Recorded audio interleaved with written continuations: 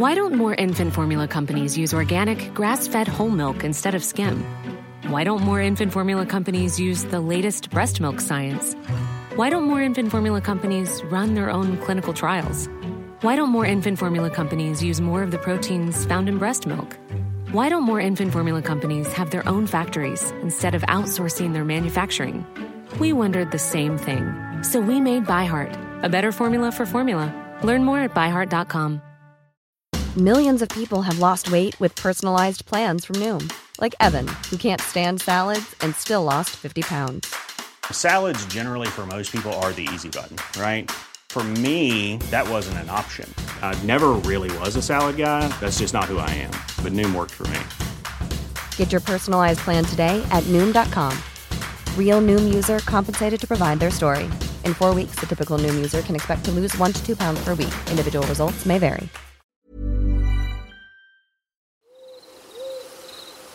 Story time. Small details are big surfaces. Tight corners are odd shapes. Flat, rounded, textured, or tall. Whatever your next project, there's a spray paint pattern that's just right. Because Rust-Oleum's new Custom Spray 5-in-1 gives you control with 5 different spray patterns. So you can tackle nooks, crannies, edges, and curves without worrying about drips, runs, uneven coverage, or anything else. Custom Spray 5-in-1. Only from Rust-Oleum. Ryan Reynolds here from Mint Mobile. With the price of just about everything going up during inflation, we thought we'd bring our prices down. So to help us, we brought in a reverse auctioneer, which is apparently a thing. Mint Mobile Unlimited Premium Wireless. How to get 30, 30, bit to get 30, bit to get 20, 20, 20, bit to get 20, 20, bit to get 15, 15, 15, 15, just $15 a month? Sold! Give it a try at mintmobile.com/switch. $45 up front for 3 months plus taxes and fees. Promo rate for new customers for limited time. Unlimited more than 40 gigabytes per month. Slows full terms at mintmobile.com.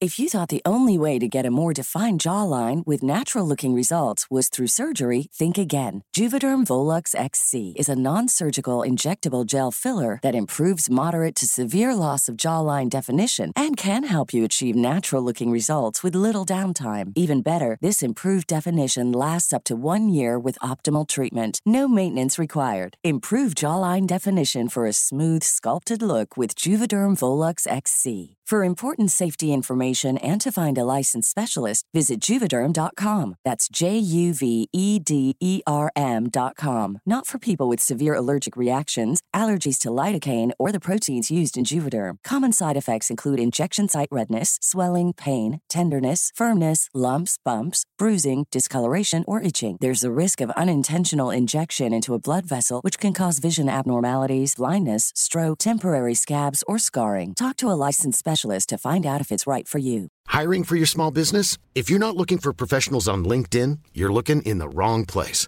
That's like looking for your car keys in a fish tank.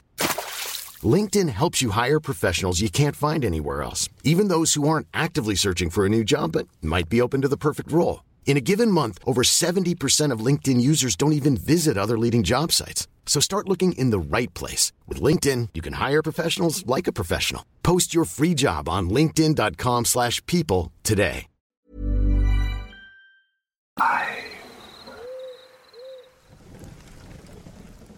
One of the most terrifying experiences I had as a backcountry park ranger was dealing with what people refer to as shadow people. It was in the spring of '97, and I was working for the federal government. My duties consisted of being the only law enforcement officer in a small national park near Lake Tahoe. The majority of my time there was spent in solitude, patrolling by vehicle, boat, or on foot, looking for campers who overstayed their welcome, finding lost fishermen, or people who got turned around hiking in the woods. Shadow men are often reported to be seen at night when encountering them. They are described as tall figures that stand very still, usually in doorways or passageways when encountered by the witness.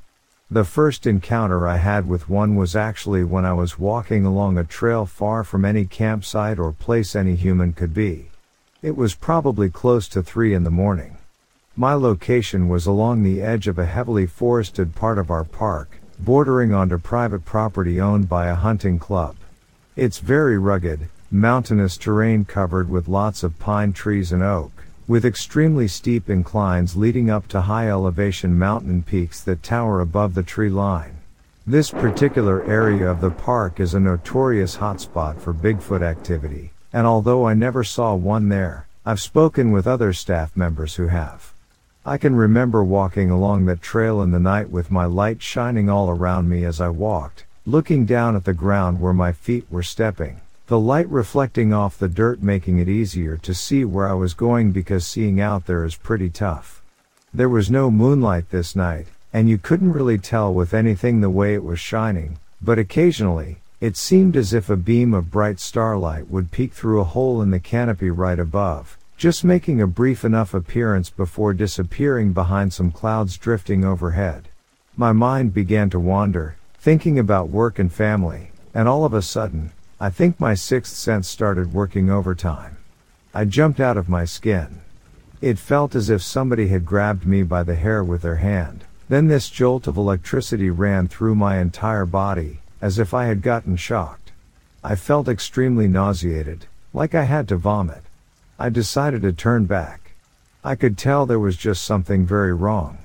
I think there are some kind of demonic entities that feed off human fear that rotate around these woods. That's why they only come out at night.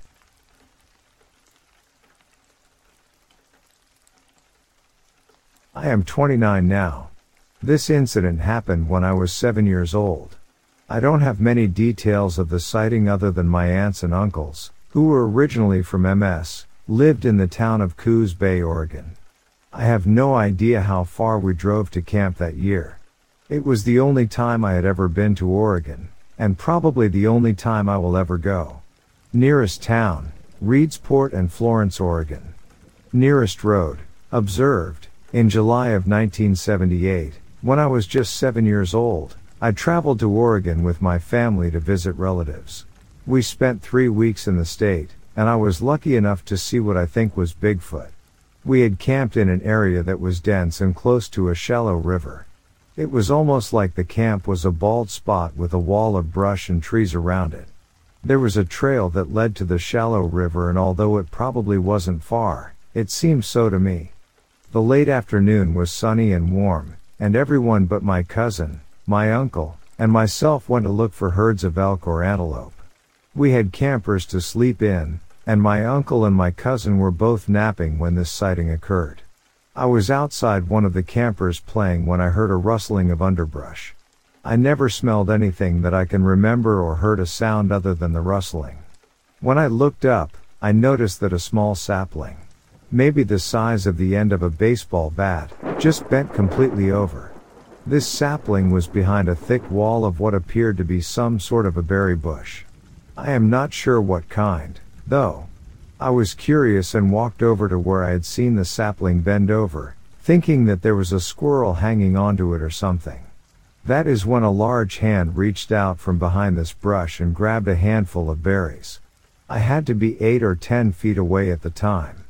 The hand was huge with long reddish-brown hair. It was clear that it was a hand and not a paw. I stood there in total shock. When I managed to run, I ran for my life. It did not chase me or anything, but I saw all that I wanted to see of it. The hand was scary enough. I probably would have died of fright had I seen the rest of it. I got back into camp, which was not far away, but far enough for my napping cousin and uncle not to hear anything. I never screamed or made a sound. I just ran and sat as close to that camper as I could. I realized when I sat down in the fine dirt that I had wet my shorts. I was 7 years old and I had never done that before. I kept my mouth shut until my mother and my other uncles and aunts, that were from Oregon, got back from antelope or elk sightseeing. I told them everything, and they told me that it had to have been a bear. I described the color of the hair, and I was told that it must have been black hair that I had seen, because this area only had black bears. I wasn't stupid. I knew the difference between a hand and a paw and the difference between reddish-brown and black. I managed to let them convince me that it must have been a bear, and we left and came back to our home state of Mississippi. A few years later, I was in 6th grade. We had a library period and we could look for and check out books. I found a book with a black cover, and if I am not mistaken, The title was Bigfoot. I hurried to check this book out and read it from cover to cover. It wasn't until that moment that I figured out that the animal that I had seen those years earlier had a name. I had never been so excited in my life.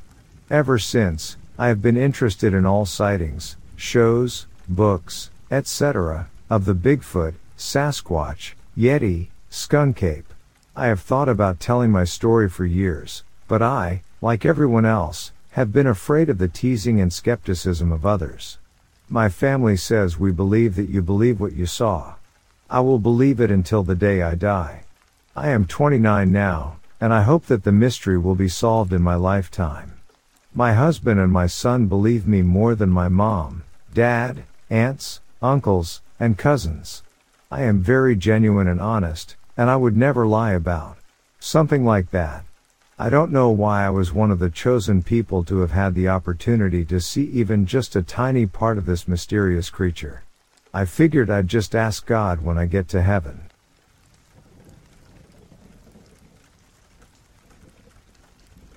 During my years as a park ranger, I encountered things that would terrify the most tenacious trekker. However, nothing on God's earth has ever given me as much cause for existential dread as the undertunnels of the Grand Canyon. Those treacherous tunnels were not carved by human hands, and they certainly were not intended for human eyes. I have heard so many tales of uncovered underground passages in the Grand Canyon. It's not a new concept. But there's a difference between a hidden passage and the undertunnels. I probably should have left this place long ago, but I think I'm too afraid. Like Pandora's box, once certain things have been learned, they cannot be unlearned. I feel I have an obligation to stay here until my dying day. Besides, no matter how far I might be able to run, it would never be far enough. There might be undertunnels beneath all places.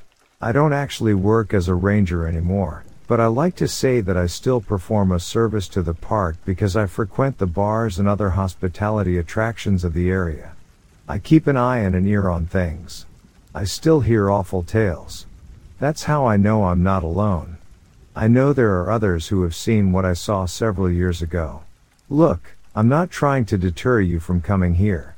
I'm simply saying that you should never seek the horrors that hide in the hovels of the Grand Canyon. That only applies to those of you who explore the gorge itself.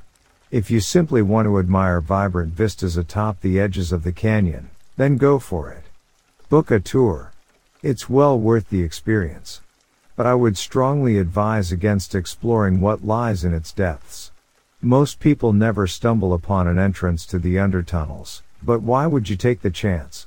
I hope you will respect my privacy, and that's why I'm going to refer to myself by the nickname that my youngest daughter, Eliza, bestowed upon me, Mr. Danger, the Park Ranger. And he goes on adventures with his sidekick, Miss Sunshine, the porcupine. Eliza loves her porcupine costume. I have always marveled at my daughter's boundless creativity. My wife, Riley, on the other hand, prefers for us to stick to jollier topics. Why do you fill her head with the idea that you once had such a terrifying job? Riley asked. Because life as a financial advisor is so dull in comparison, I replied. Boo. Boring. Eliza groaned, making a farting noise. Exactly what I want to say to my boss every day, I said.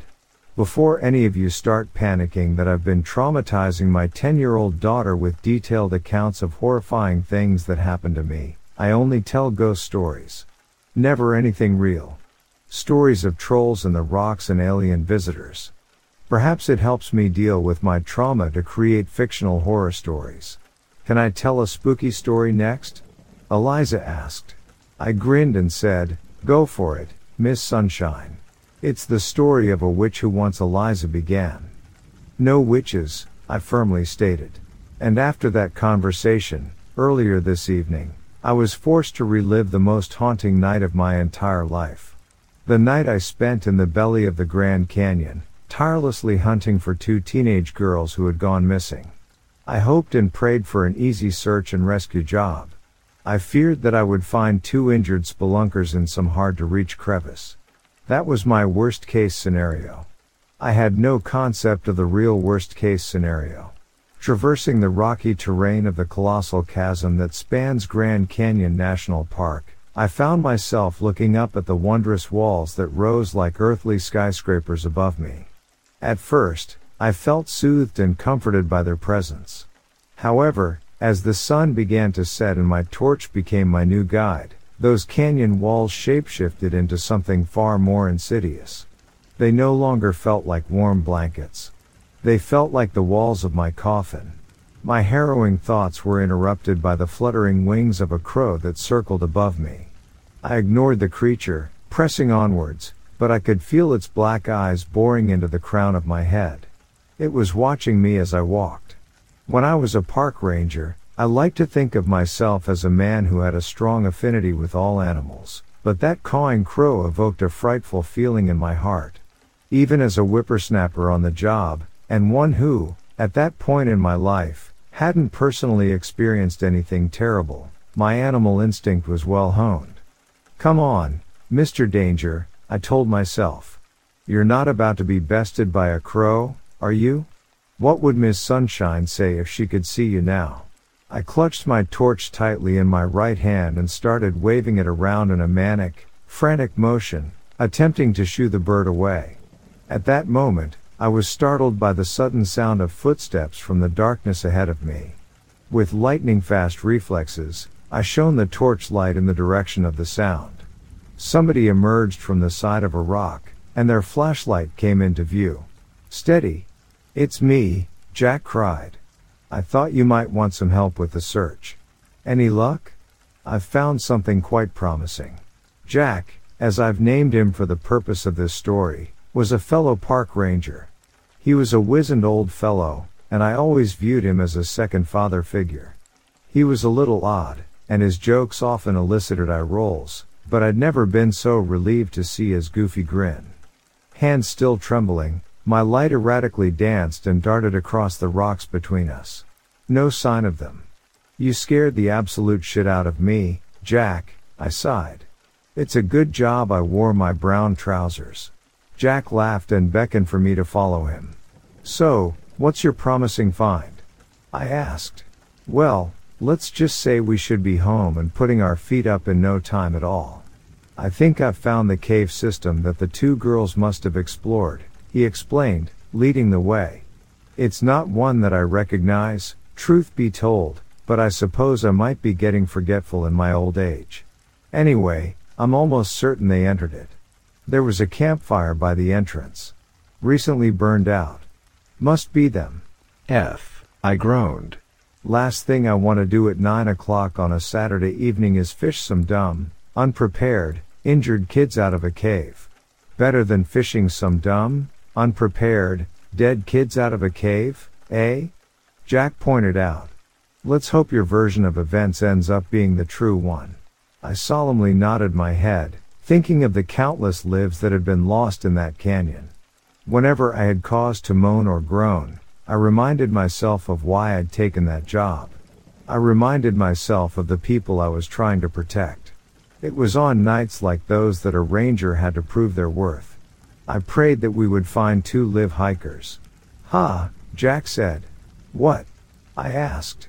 As we rounded a tall stack of rocks, my friend scratched his chin thoughtfully, casting his light onto a smoldering pile of sticks. I was looking at the burnt-out campfire, as promised, but there was no sign of the mysterious cave entrance. Just a solid canyon wall, as there had always been in that spot, as far as I could recall. I was certain that Jack, who was 30 years my senior, had started to lose his marbles. But none of the park rangers had the heart to tell him to hang up the hat. It was what he loved. The park was the thing that kept him alive. I know you're gonna laugh, Jack sighed. But I'm telling you that there was a cave entrance right in that very spot, kiddo. I mean, I was right about the campfire, wasn't I? I wasn't gonna accuse you of lying, Jack, I replied. It's dark, and neither of us can see shit out here. Even with these flashlights, the human mind is a fickle thing. It loves to play tricks. You know that. But let's not despair. We must be on the right track. You're right about that. The campfire is a good sign. Yeah, I suppose you're oh. Jack stopped, looking to the side of my head. What? I asked. He chuckled. Got a little something on your shoulder, partner. I swiveled my head to the left and screamed. There, staring back at me with hollow eyes, was the black crow that had been stalking me. It was silently perching on my shoulder. I hadn't even felt it there. It hadn't so much as made a sound or moved into my field of vision. It was a gaunt, ghastly statue, posing with such stillness that it might as well have been a taxidermy bird. Jack cackled until he wheezed and spluttered. He continued to be of no use whatsoever, whilst I flailed around in a mad panic, striving to release the creature from my shoulder. Eventually, thankfully, it flew away. To my park ranger friend, it was an amusing incident. To me, it was something much worse. I didn't like the entire situation. The disappearing cave entrance. The eerily serene bird. None of it. Not one bit. As I said, I have good instincts. And I don't fear animals, for the record. I never have. I care deeply even for nature's most ominous and overlooked creatures. Crows had never bothered me before that fateful night, but that crow was like none I'd ever seen before. I didn't know what was wrong with it, but I knew that the mere sight of it filled me with immense horror. It was dangerous, and I'm not talking about the fun and mischief that Mr. Danger and Ms. Sunshine love. This was real danger. Danger that I'd forgotten all about until Eliza reminded me of something that had been hiding in the darkened recesses of my fractured, forlorn mind. Wait, Jack said. It moved. Suddenly, my park ranger friend was sprinting past me, so I turned to see what had stirred him. And then I saw it. On the canyon wall opposite to the one we had been facing, there was a cave entrance. It was one I was certain I'd never seen in that area before, and that made me truly start to question everything. Maybe Jack hadn't lost his marbles. That could only mean something more unsettling was happening. Either we were both incompetent park rangers or something unnatural had happened. Jack, I started. Let's just talk about this for a moment. Jack had already reached the mouth of the cave, and he was jubilantly dancing in the entrance. Before I even had a chance to talk about the horrible feeling in the center of my chest, I spotted something that snapped me out of my feverish stupor. Jack! I warned. Wolf! Jack immediately stopped dancing in the entrance and cast his torchlight onto a large, gray wolf that was slinking towards him. It did not growl. It did not make a sound, in fact. It simply took long, purposeful strides towards my frozen friend. Easy, buddy, Jack calmly said. I don't have any treats for you, and I'm not as tasty as I look. I promise. Now, ordinarily, I'd scare you off with the rubber bullets, but I'm a little unprepared this evening, I have to admit. So, I'm warning you not to get too close. Otherwise, you'll get the butt of the torch.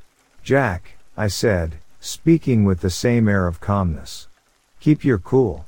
I've been doing this a lot longer than you, kid. Don't worry about F. The wolf moved abnormally quickly, pouncing towards Jack, who slammed his torch into the animal's face. The creature, along with Jack's torch, went flying to the ground. It did not whimper or even falter for more than a second. It was calm. Too calm. The wolf simply clambered back to its feet and eyeballed the now torchless Jack. I shone my own light onto the cave entrance, illuminating my defenseless friend and the wolf that had started to prowl towards him once more. Jack, just let me, I started. I have to head into the cave, Jack cried. In a flash, my reckless ranger companion had sprinted into the cave. The darkness swallowed him and the wolf that was hot on his tail.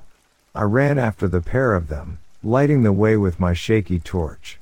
Entering the passage through the canyon wall, I tried to focus all of my attention on Jack and the wolf, who were already out of sight in the labyrinth of tunnels, but I couldn't help fixating on the peculiar noises that engulfed me. Rocks were shifting, as if the canyon were continuously reshuffling and restructuring itself. Jack! I screeched. I tumbled through a hole and cut my elbows on a rocky slope that led down to a sprawling, cavernous opening. I scrambled to my feet and quickly picked up my torch, fearing what I might see in the center of the underground space. In the center of the cave, I expected to see the wolf tearing my friend limb from limb. What I actually saw was far worse because it couldn't be explained. Jack was there, but he was not facing a wolf. He was facing something indescribably horrible. A gangly creature towered over him, skin like a decaying corpse, and limbs twice as long as those of any ordinary human. It was a monstrously magnified version of a person. No, not a person. A witch. A skinwalker, as Native Americans would no doubt call it. The stuff of legends. A monster that I had only ever seen in frightening fables. Not something real. And yet, my eyes were telling me a different truth. I could see the thing with my own eyes. The thing that goes by so many different names in so many different places. Still, no matter what name it is given, everybody agrees that it is an unholy thing. An abomination not meant for our world. Death incarnate. Jack. I near soundlessly gasped. My friend began to levitate, his writhing body's ascension orchestrated by the gnarled, brittle fingers of the inhuman thing before it. The witch, a silent and serene puppeteer, continued to raise her hand. Utilizing some unseen evil force, she moved my wriggling friend higher and higher into the air, watching his illuminated form in my torchlight. The creature was as still and unwavering as the crow and the wolf. And that was when I pieced the parts of the puzzle together. I remembered the feeling of being stalked by the crow. Those beastly black eyes. A sudden snapping sound broke me out of my disturbing daydream, instead thrusting me into a much more deeply disturbing taste of reality. Jack released a scream that ricocheted off the walls of the enclosed space, as his legs bent the wrong way. The bones broke, one by one, and protruded from the back of his knees, as his calves were pulled up to his waist. His jaw started to droop, and I realized that he was moments away from losing consciousness. As morbid as it sounds, I prayed that he would faint. I prayed that he would not be conscious during his own painful demise. As the witch began to snap his arms inwards and contort his body into a box shape, my friend's head finally lolled forwards. Looking at his mangled, compressed form, I realized that he wasn't unconscious. He was dead. At that moment, the rocks on one of the walls crumbled away, revealing a stack of boxes and, surprisingly, a red wooden door. As the witch opened one of the boxes and began to crumple my friend's mangled, desecrated carcass into it, I crept around the back of her. She busied herself with the act of packing her latest victim into a wooden, gold-lined treasure box, and she did not seem to notice the torchlight that was moving around her, as I inched closer and closer to the red door on the far wall. Stealthily, I made it across the cave and placed my hand on the door handle. The creature screeched. In a blind panic, I swung the door open and closed it behind me. To my utter surprise, I was facing a long unlit tunnel. A tunnel constructed of red bricks on the walls, floor, and ceiling. The real undertunnels. This was more than just a cave system. It was, I realized, the witch's lair. There was no way I could survive by going backwards, so I had to push forwards. Lighting the way with my torch, I ran blindly through the unlit red brick tunnel, not knowing what I might find around every bend. Suddenly, there were multiple forking passageways. I had no idea which way to go. I just knew that I'd heard the red door open behind me and heard the slow, steady, still serene padding footsteps of the thing that had brutally massacred Jack. Help! The voice cried from a tunnel to my left, so I immediately followed the sound. Cowering in the dead-end fork of the tunnel was a girl. She must have been 18 or 19, fully kitted out in hiking gear, and coated from head to toe in blood. It didn't look like hers. Oh, thank God. She whimpered. We have to get out of here. That thing is coming for us. Where's your friend? I asked. The girl's lip trembled. Alicia? She's gone. Alicia. So, you're Daniela, right? I asked. She nodded. I'm sorry about your friend, Daniela. I lost someone too. But we're going to make it out of here, I promised. I think we should go back to the red door, Daniela said. We know the way back from there. I shook my head, helping Daniela to her feet, and pointed a finger to my ear, indicating for her to listen. I was trying to show the girl that it wasn't safe to go back the way we came. But I couldn't hear the witch's padding footsteps. I suddenly realized that not hearing her was far worse. Where was she? What? Daniela asked. I don't hear her. That doesn't mean she's not there. Come on, I said. I led a begrudging Daniela farther into the depths of the tunnels, shaking as we rounded every corner.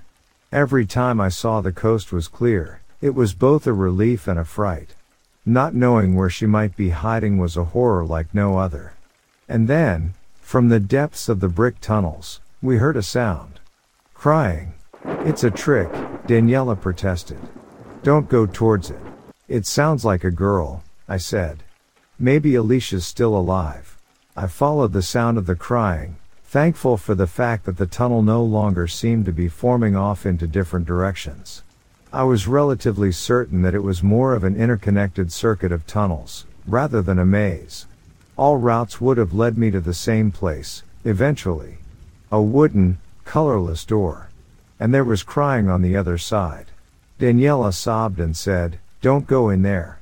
I ignored her, motivated by a sense of duty and, perhaps, a smidge of stupidity. I burst through the door and found myself in a cavern much larger than the last one. And, thankfully, there was a cave entrance at the far side. I could see the outside world.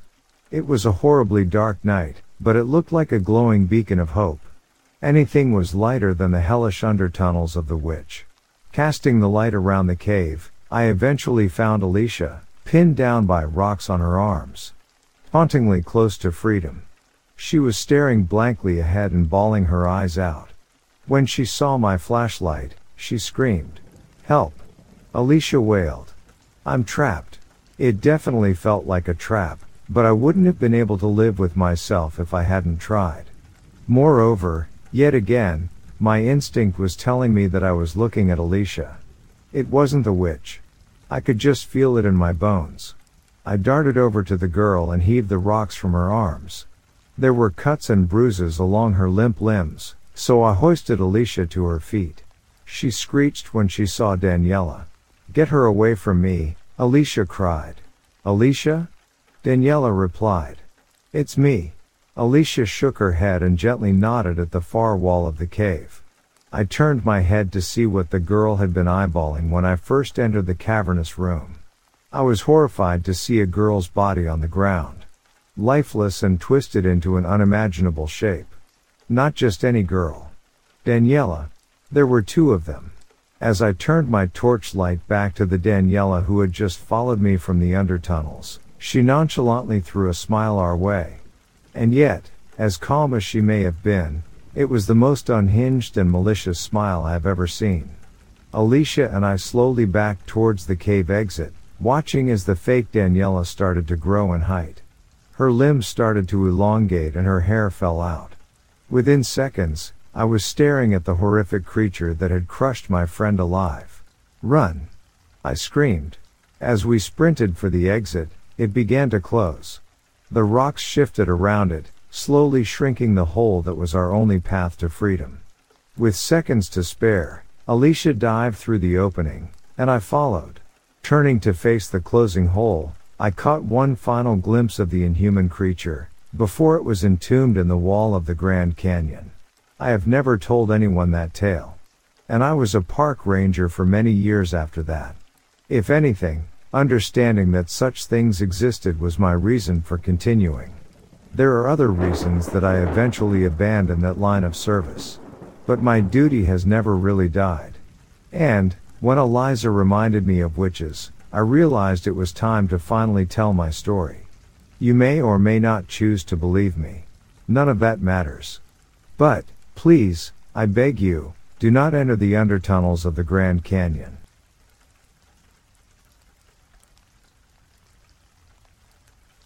At around 14 years old, in 2009, I was sleeping in bed with my mom.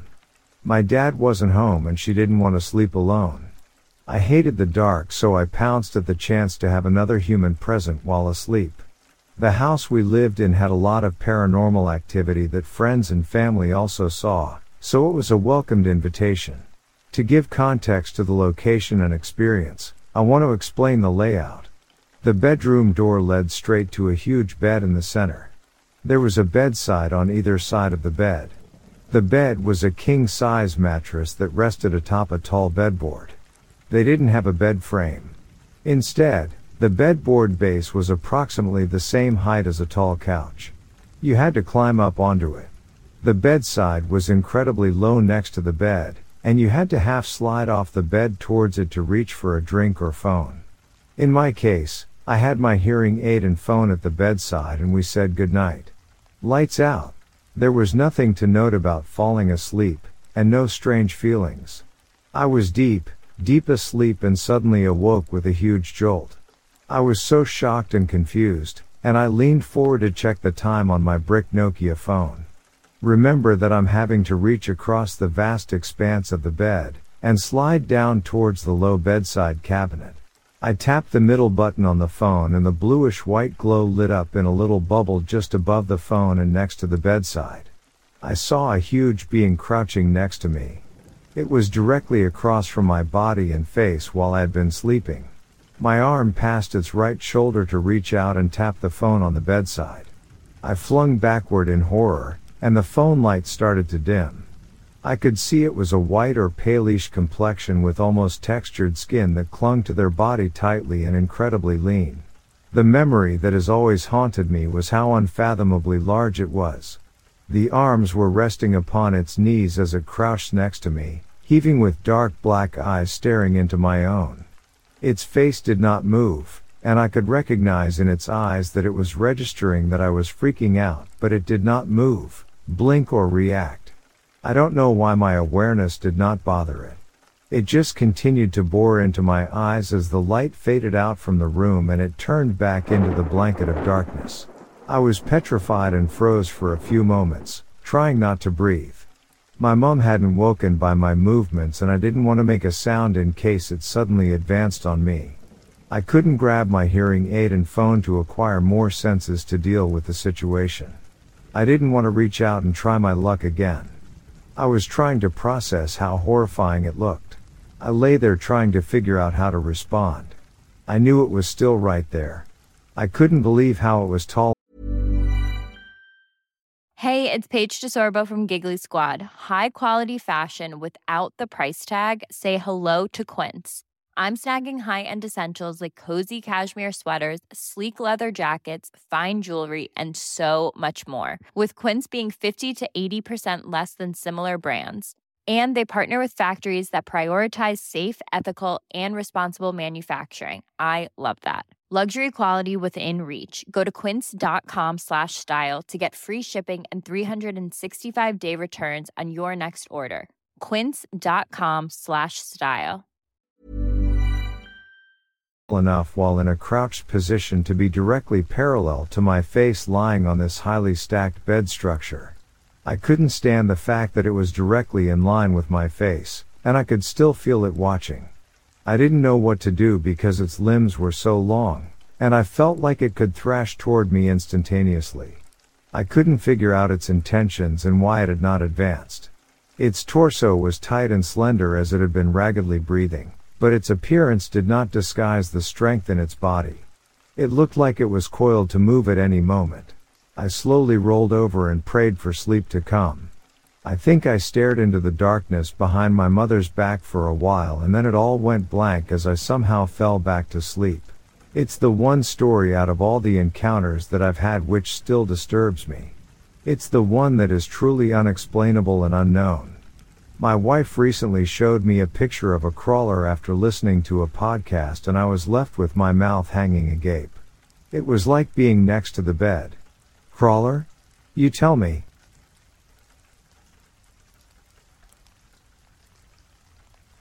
I had been watching television for some time when I glanced at the clock and noticed the time, August 22, 1993, at 3:35 a.m., then back to the TV. It was at that moment that I noticed odd lights in front of the hill opposite my house.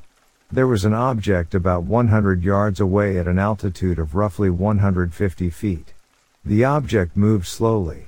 It had huge lighted windows, 13 in all, along its side that appeared to be 8 feet wide and 6 feet high. Each had round corners and they were approximately 6 feet apart. The altitude of the object was lower than any plane that I had ever seen. I made my way to the bedroom and retrieved a pair of binoculars. The object moved parallel to my position and towards the ocean. It was impossible to see the outline and therefore the shape of the object, a fact that bothers me to this day. The windows were, however, highly visible due to a bright light that appeared to be coming from inside, though the source of the light could not be seen. I opened the living room window and discovered that the object did not emit any sound. Through the binoculars, I could see people on the left side of the object sitting at tables that were in every window. There were also 3 or 4 people walking abreast, to and from the front and rear of the object, sometimes passing as groups without having to make room. There were tables on the other side as well with people sitting at them, mostly 3 to 4 people at a table. Everyone was dressed in the same, gray uniforms with high collars, which reminded me of something out of the medieval era. None of the people had any hair on their heads and none wore hats or helmets of any sort. They all appeared to be very similar in size and slightly built. They were also very pale. Most of the people sitting seemed to be engaged in drinking from extra large white, luminous cups. One group, however, was staring continuously down at the table as if they were watching something that could not be seen by me. By now, I was sweating and shaking and having a hard time holding on to the binoculars. I was also having difficulty swallowing. The object then continued to move slowly out over the water. It then went towards Conception Bay, disappearing from view.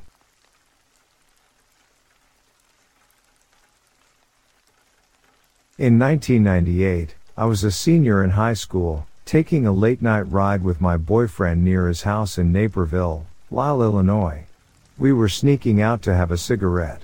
As we were driving along a street, slowly with both windows completely down, had a Mustang and didn't want to wake the neighborhood with his loud exhaust, we heard a loud screech in the distance. We looked at each other and confirmed that we both had heard the same thing. He slowed down to a complete stop to listen. All of a sudden, coming from the left side of the driver's side of the front windshield appeared this gargoyle-like thing. It was about 4 feet in length, with wings, front claws, reptilian-like skin, and big glowing eyes. The color is hard to remember. It was almost transparent, like purple.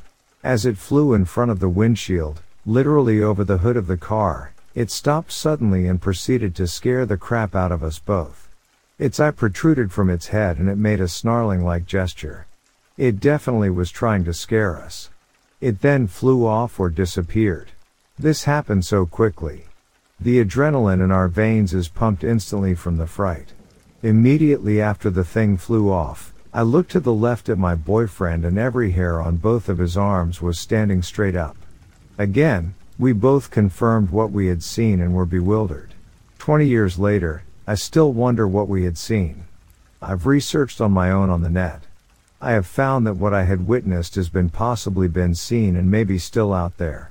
This sighting makes me a believer that there is another dimension that we cannot see. It sometimes may show its face. This entity was not nice. It was demonic. It used its power over us to scare us beyond anything that I've ever felt before. I drive by the location all the time. I live near it. The location is near a wooded area, a subdivision and, get this, an abbey and monastery. The land that we were traveling on and also the wooded area, perhaps it lived in, was once land owned by the abbey. Is there a connection? I'd love to know.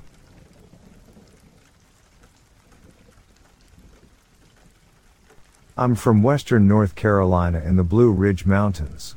I'm a deer hunter and that's where I had my encounter with the big gun on the afternoon of December. 3 deer had run out of the thicket through the bottom and up the ridge past me when. I say running, I mean they were running for their lives.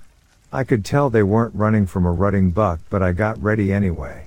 About 15 minutes later I hadn't seen anything else and it was pretty dark by then. I then spotted something on the edge of the pond and it was big. I looked through my scope but I couldn't see anything. I lowered the gun and I'd see movement again. I know I was looking at the right spot.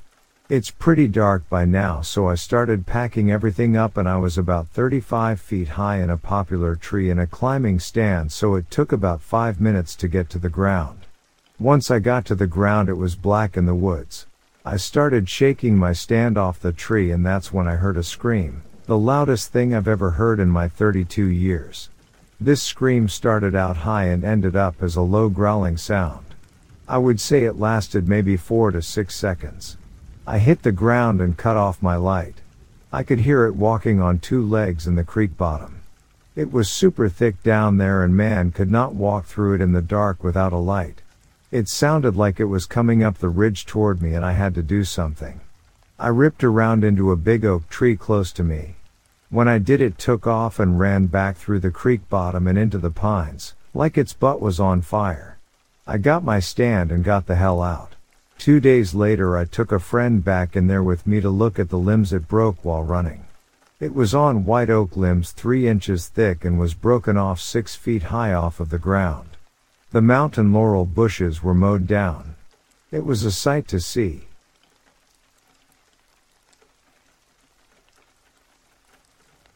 I awoke one night in a state which I can only explain as a spasm. My body was rigid. I could not move a muscle and felt like something was on top of me. I fought to get movement back in my body. I could not turn my head or move at all. It was like I was having a fight to get control of my body. After a few panic-stricken moments, I could just barely move my fingers, only a little bit. I then felt that there was more than just a spasm. I felt dirty and touched. It was a horrible feeling from deep inside me. I could barely move my toes, again very slightly.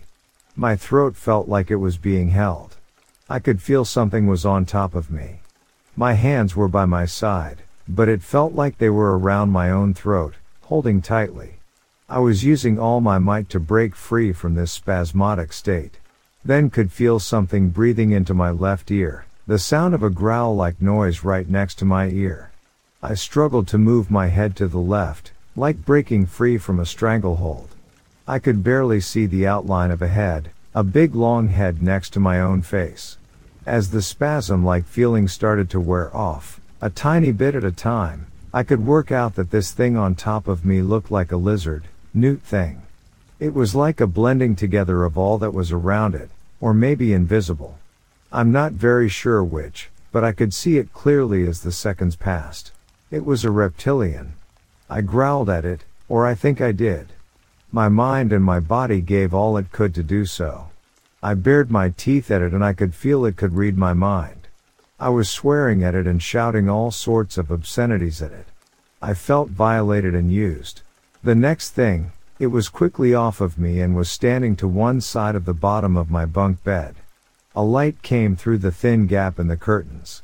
There were different shades of golden light which also had very small particles inside it, like dust or small stars that moved around like little bright lights. This reptilian creature was about 6 feet tall. I could sense it was either proud or happy with itself, maybe both.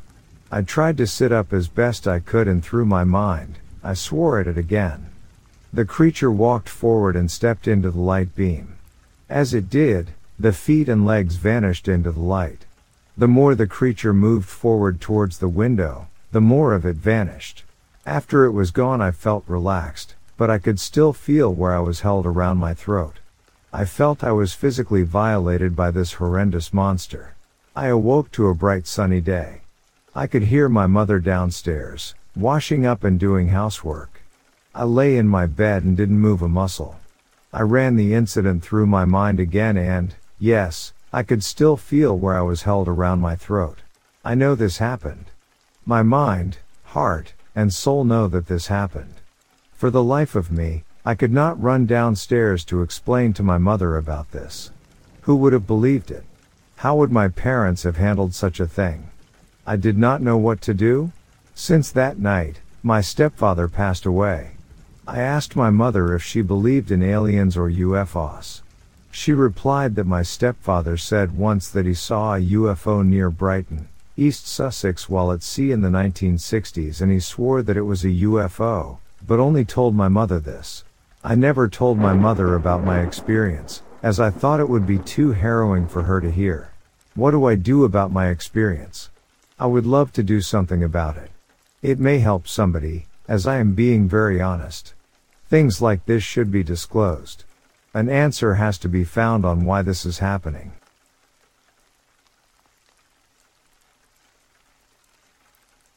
I've struggled with this for several reasons as it regards the death of a close friend that is possibly tied to her very traumatic encounter with a large male Sasquatch. Attached you will find a photo of my dear friend Pamela, Pam, Porter from Ohio. I first met Pam in March 2009. We instantly became best friends. There was such a strong connection, it was as if we had known each other forever. We were on an expedition at the time I met her, and it was immediately very apparent that not only was Pam a fearless researcher, she was very determined to have a direct encounter with Sasquatch. As we visited and got to know each other, she told me she would often go jogging alone late at night in the forest near her home hoping for a face-to-face. She pushed the envelope in every possible way, and I fear that the encounter she had in 2007 in Honobia, Oklahoma may have led to her death. There was a lot of buzz on that 2009 trip about what had happened to her in Oklahoma, and she very graciously shared the details with the entire group. She was very matter-of-fact about all of it. I will do my best to recount it to you and in her own words. Pam's account. When I arrived at the expedition in Oklahoma, I learned that there was an area where there had been several encounters with a very aggressive male. I volunteered to spend the night camping alone in that area. 3 other members took me to the spot this male was known to frequent and helped me get my tent set up. We were waiting for to bring me a thermal camera and some recording equipment, and I asked them to move away about 150 yards as I could sense that the male was close. It was late afternoon nearing dusk. I became aware that the male was indeed very close. I was catching glimpses of him through the underbrush, and he began shaking trees and vocalizing. I held my ground and began talking calmly to him. His aggression grew, but I still held my ground, and before I knew it I was being hit by what I believe was infrasound. My entire body began vibrating and I was frozen in place, unable to move. Apparently, I keyed my radio a couple of times but was unable to communicate with the guys. They were on the radio with relating to him what was happening, and he ordered them to run to me as quickly as they could and get on either side of me to block the infrasound if possible. I don't remember much about them running to me, but apparently, they heard the male moving away as they arrived. It took a good while to regain my composure and be able to speak, but I still wanted to spend the night. Offered to stay there with me. The rest of the night was uneventful and the male did not return. The next morning I woke completely drained and exhausted. I was unable to participate in any of the activities of that day and ended up leaving the expedition early on the following day and driving home. Over the next few weeks, I was so drained and exhausted that when I would go to work I would end up sleeping in the conference room all day. I eventually saw my doctor, and as soon as they got the results of my blood work he called and told me to come to the hospital immediately. I learned that half of my blood volume had mysteriously disappeared. They never could find out what had caused it. I had a blood transfusion that day, and they continued every 2 weeks for months until I was finally able to go to 1 transfusion a month. At the time I met Pam, she was still getting blood transfusions every month, and she was still fearless and pushing for another encounter. She was diagnosed with cancer later that year, and it had already spread when it was diagnosed. She died in July 2010 at 37 years old, and I'm still heartbroken over her loss, especially so because she was very afraid of death. It's so ironic that she was fearless in life but afraid to die. I did a great deal of research on infrasound after being present when 2 different friends were hit by it. We had proof that it was indeed infrasound that incapacitated one of my friends as he was wearing a recorder with a mic on his hat when it happened, and the recorder picked up the top end of the infrasound range. It also picked up a buzz at the moment he was hit. His experience was brief, but it took him to the ground and he had blood in his urine for 2 weeks after that event. I had a friend who was a former Navy pilot who had since retired and was a military contractor working for Leon Panetta. He shared a lot of information with me about infrasound, including the fact that the military not only uses it for crowd control, but they can target a single individual in the middle of a crowd and take them down. Here is a summary of what my research revealed. Infrasound is a very low-frequency sound below 20 Hz which can travel long distances and easily penetrate most buildings and vehicles. Transmission of long wavelength sound creates biophysical effects such as nausea, loss of bowel control, disorientation, vomiting, potential internal organ damage, and in extreme instances death. Infrasound is in band end, meaning it does not lose its properties when it changes mediums such as from air to tissue. Infrasound induces stress and causes the body to secrete the hormone cortisol produced by the adrenal gland. Cortisol plays a vital role in preparing our body for stressful fight or flight episodes. During long-term stress, or if cortisol production is prolonged, its effects on the human body can be deadly. They include hypoglycemia, brain damage, weakening of the immune system, weight gain, diabetes, and high blood pressure. Infrasound waves hug the ground, travel for long distances without losing strength, and are unstoppable. Not much amplitude is needed to produce negative effects in the human body, and even mild exposure requires several hours or even days to reverse the symptoms.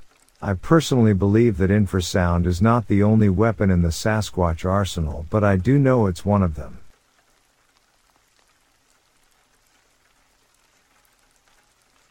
Here is how I gained a stalker. When I was 19, I went on Craigslist Casual Encounters to find some NSA hookups. 99% of the people that responded to my ad were either dudes or fake. One girl messaged me and she seemed cute and was real. She lived about an hour away from me and we chatted back and forth and followed each other on MySpace. It was 2008. So we decide to meet up, get dinner, then go to a hotel and do things. I get to her house and am greeted by a drunk middle-aged woman in the driveway, her mom. I eventually meet X. She was about 100 pounds heavier than all the pictures, had a huge neck tattoo that said F, and had multiple facial piercings and rainbow-colored hair. I was horny and swallowed all my standards. Had dinner, went to the hotel and banged it out. Next day I drop her off at her house. She said, "Thanks, I needed that, see you never." She unfriended me on MySpace and made no attempt to contact me after, so I was like, cool, a one-night stand. About a week later, it's late at night and I hear pounding on my front door. This freak found my address in the phone book and wanted to see me. She rambled about getting kicked out of the house and her mom told her to go live with her boyfriend. I explained that is not possible. To get to my house, she has to take a bus to a train station in Providence, take a train to Boston South Station, then take another train south to my town, then walk 5 miles to my house. Wicked spooky. I am really freaked out and she starts crying and asks to get dropped off at the train station and I oblige. Before she gets out of the car, I tell her I'm really not comfortable with her and that I don't think she should contact me again. For the next few weeks my phone gets blown up non-stop by her, always at sleeping hours. All day and all night calls and text. I changed my number and stopped using my AIM messenger. I finally got some breathing room and a month or so passed. 0:30 I'm sleeping. Pounding on the door again, she's back. This time with some morbidly obese gothic girl. They start yelling at me about how since we had sex I'm her boyfriend now. My mom eventually comes to the door and starts yelling at them and threatens to call the police. They leave and drive off in some shitball car. They showed up at my work a few days later and they did not realize I was interning for a public safety department at a local college. Spooked them. I told the people I worked with about them and they spooked them straight, since the guys looked like police officers. I have not heard from her in 8 years, so I think they did a good job. However, there are lots of freaks on the internet and they seem to live on Craigslist.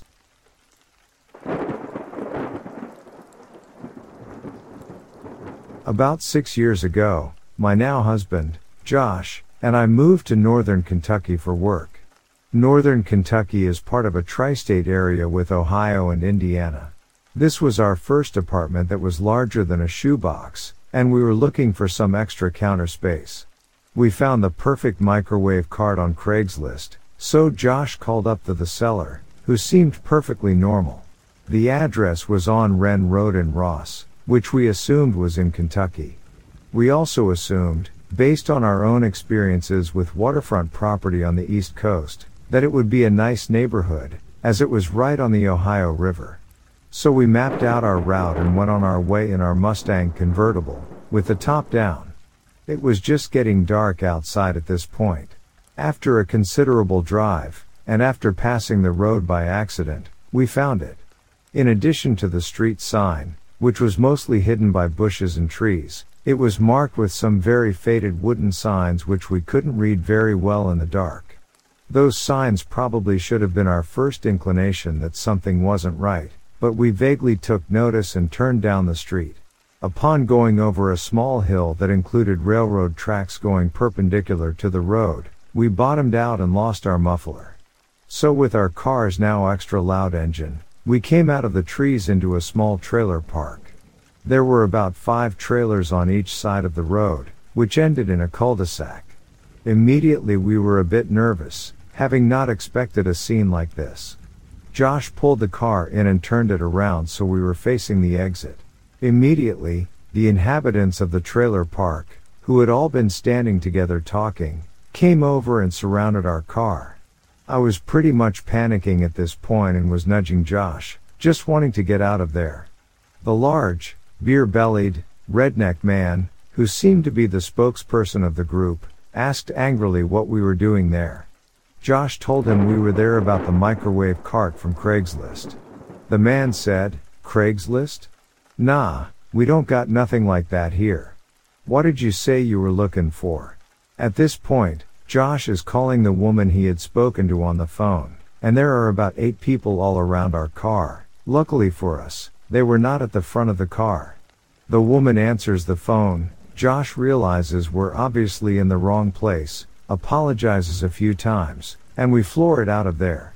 On the way out we go over the hill and bottom out again. Speaking to the woman on the phone, we realized that she was on Wren Road in Ross Township, Ohio. We set off for her actual residence, and claimed our microwave cart at her nice, normal suburban home. We were scared shitless and our car was even louder than normal, but we were safe. There are plenty of lessons to be learned from others who've dealt with Craigslist creeps, but we still use it when necessary, and haven't really had any actual issues. One lesson we did learn though, riverfront property in the Midwest is the complete opposite of beachfront property on the East Coast. So though we don't live anywhere near the Midwest now, creepy trailer park rednecks? Let's not meet.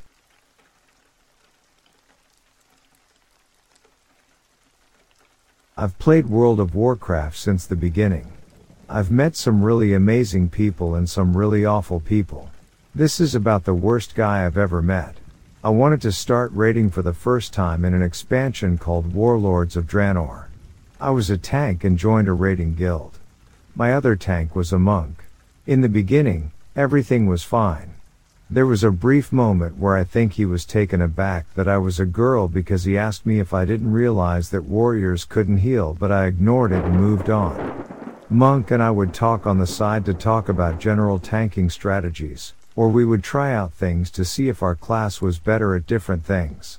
There was nothing ever romantic between us because I was in a long-term relationship. Ironically, she introduced me to WoW. We eventually got to become, what I thought, was close friends. We played for close to a year together. We had also branched out to other co-op games while still playing WoW. At the same time, my girlfriend, now wife, and I were moving where she got an intern opportunity, and we were moving maybe an hour away from him. So we decided to meet. The meetup was kind of weird, to be honest.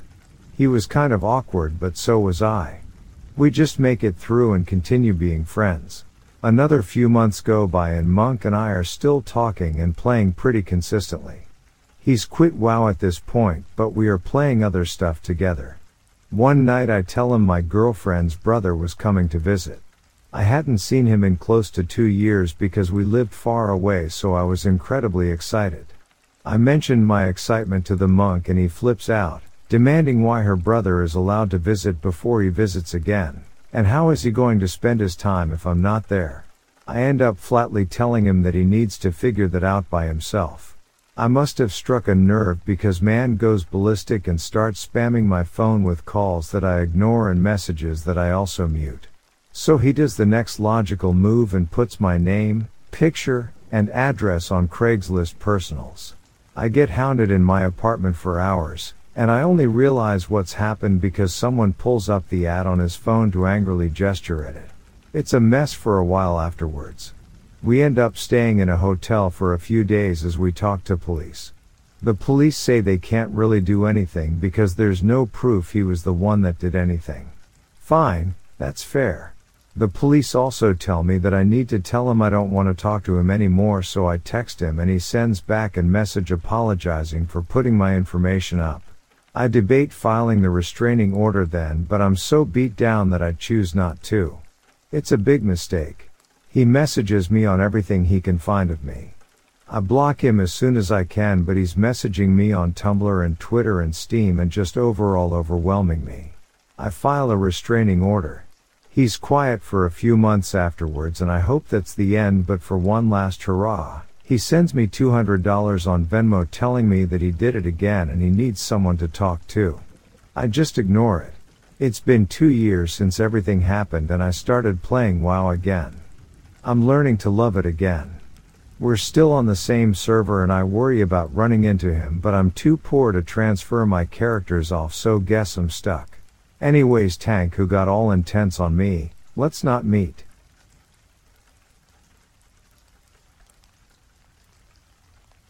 As the day of our big move approached, my friend handed me an old exercise bike she had obtained years ago at a yard sale. We decided it was time to part ways with it, and not wanting to burden ourselves with unnecessary items during the move, I thought of listing it for a mere $100 on a local marketplace. To be honest, I had modest expectations, thinking I might be lucky to get $20 for this relic of a workout machine. To my surprise, someone showed interest almost immediately. A guy named Mark messaged me, expressing his excitement about the exercise bike. He was thrilled by the prospect of owning it and was willing to pay the full $100 without any negotiation. Puzzled but not one to question a good deal, I agreed to the sale.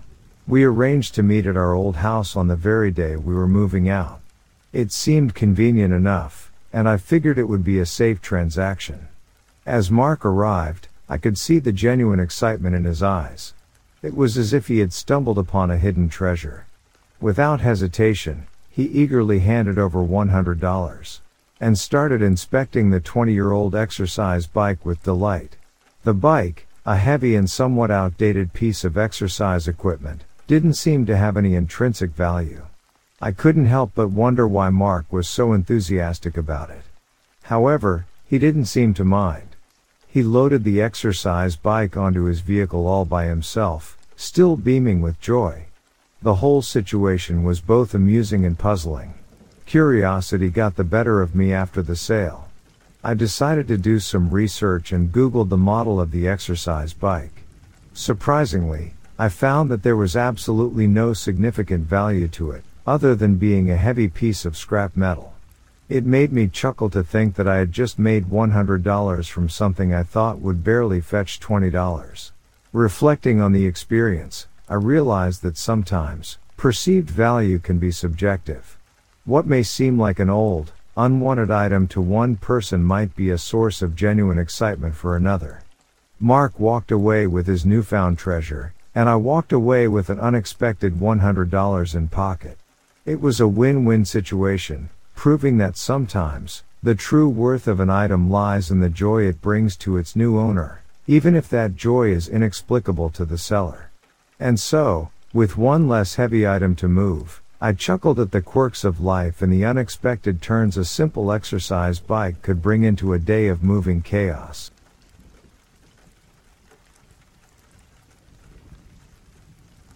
Moving into my first apartment brought with it the excitement of newfound independence and the need to furnish my humble abode on a budget. Scouring Craigslist for deals, I stumbled upon a listing for a tiny George Foreman grill that seemed to fit my needs perfectly. Little did I know that this seemingly mundane purchase would lead to one of the strangest and unforgettable encounters of my life. Arranging to meet the seller at his apartment, I found myself standing outside a nondescript building, wondering what kind of person I was about to encounter. The door opened, revealing an older, extremely skinny man with a peculiar haircut that reminded me of the circular shape often associated with monks. This gentleman, whom I'll refer to as Mr. Cul-de-sac, warmly invited me inside to showcase the grill. As I entered his sparsely furnished home, I couldn't help but notice the emptiness of the space. There were a few scattered boxes, a dinner table, and not much else. It was a peculiar setting, but my focus remained on the grill I came to purchase. Mr. Cul-de-sac, eager to demonstrate the grill's capabilities, offered to cook a snack for me. The bizarre turn of events unfolded as he placed 3 pieces of bologna on the tiny George Foreman grill. The sizzle of the meat and the aroma filled the room, creating an odd ambience. I watched, slightly bewildered, as he meticulously cooked the bologna. It was an unexpected cooking show in the midst of what should have been a straightforward transaction. To my surprise, Mr. Cul-de-sac then proceeded to devour the freshly grilled bologna right before my eyes. It was an eccentric display that left me wondering if I had unintentionally stumbled into a parallel culinary universe. The strangeness of the situation peaked when, without warning, he handed me the still burning hot grill. Feeling a mix of confusion and awkwardness, I placed the grill in an empty box he had lying around, using it as a makeshift container. I thanked him, hastily left his peculiar domain, and contemplated the odd encounter on my way back to my apartment. As I settled into my new place, the tiny George Foreman grill stood as a reminder of that surreal experience. It became a story to share with friends, a tale that started with a simple Craigslist purchase but unfolded into an unexpected journey into the eccentricities of a stranger's culinary world. Little did I know that a quest for a budget-friendly appliance would leave me with not just a grill but a memory etched in the annals of my apartment living adventures.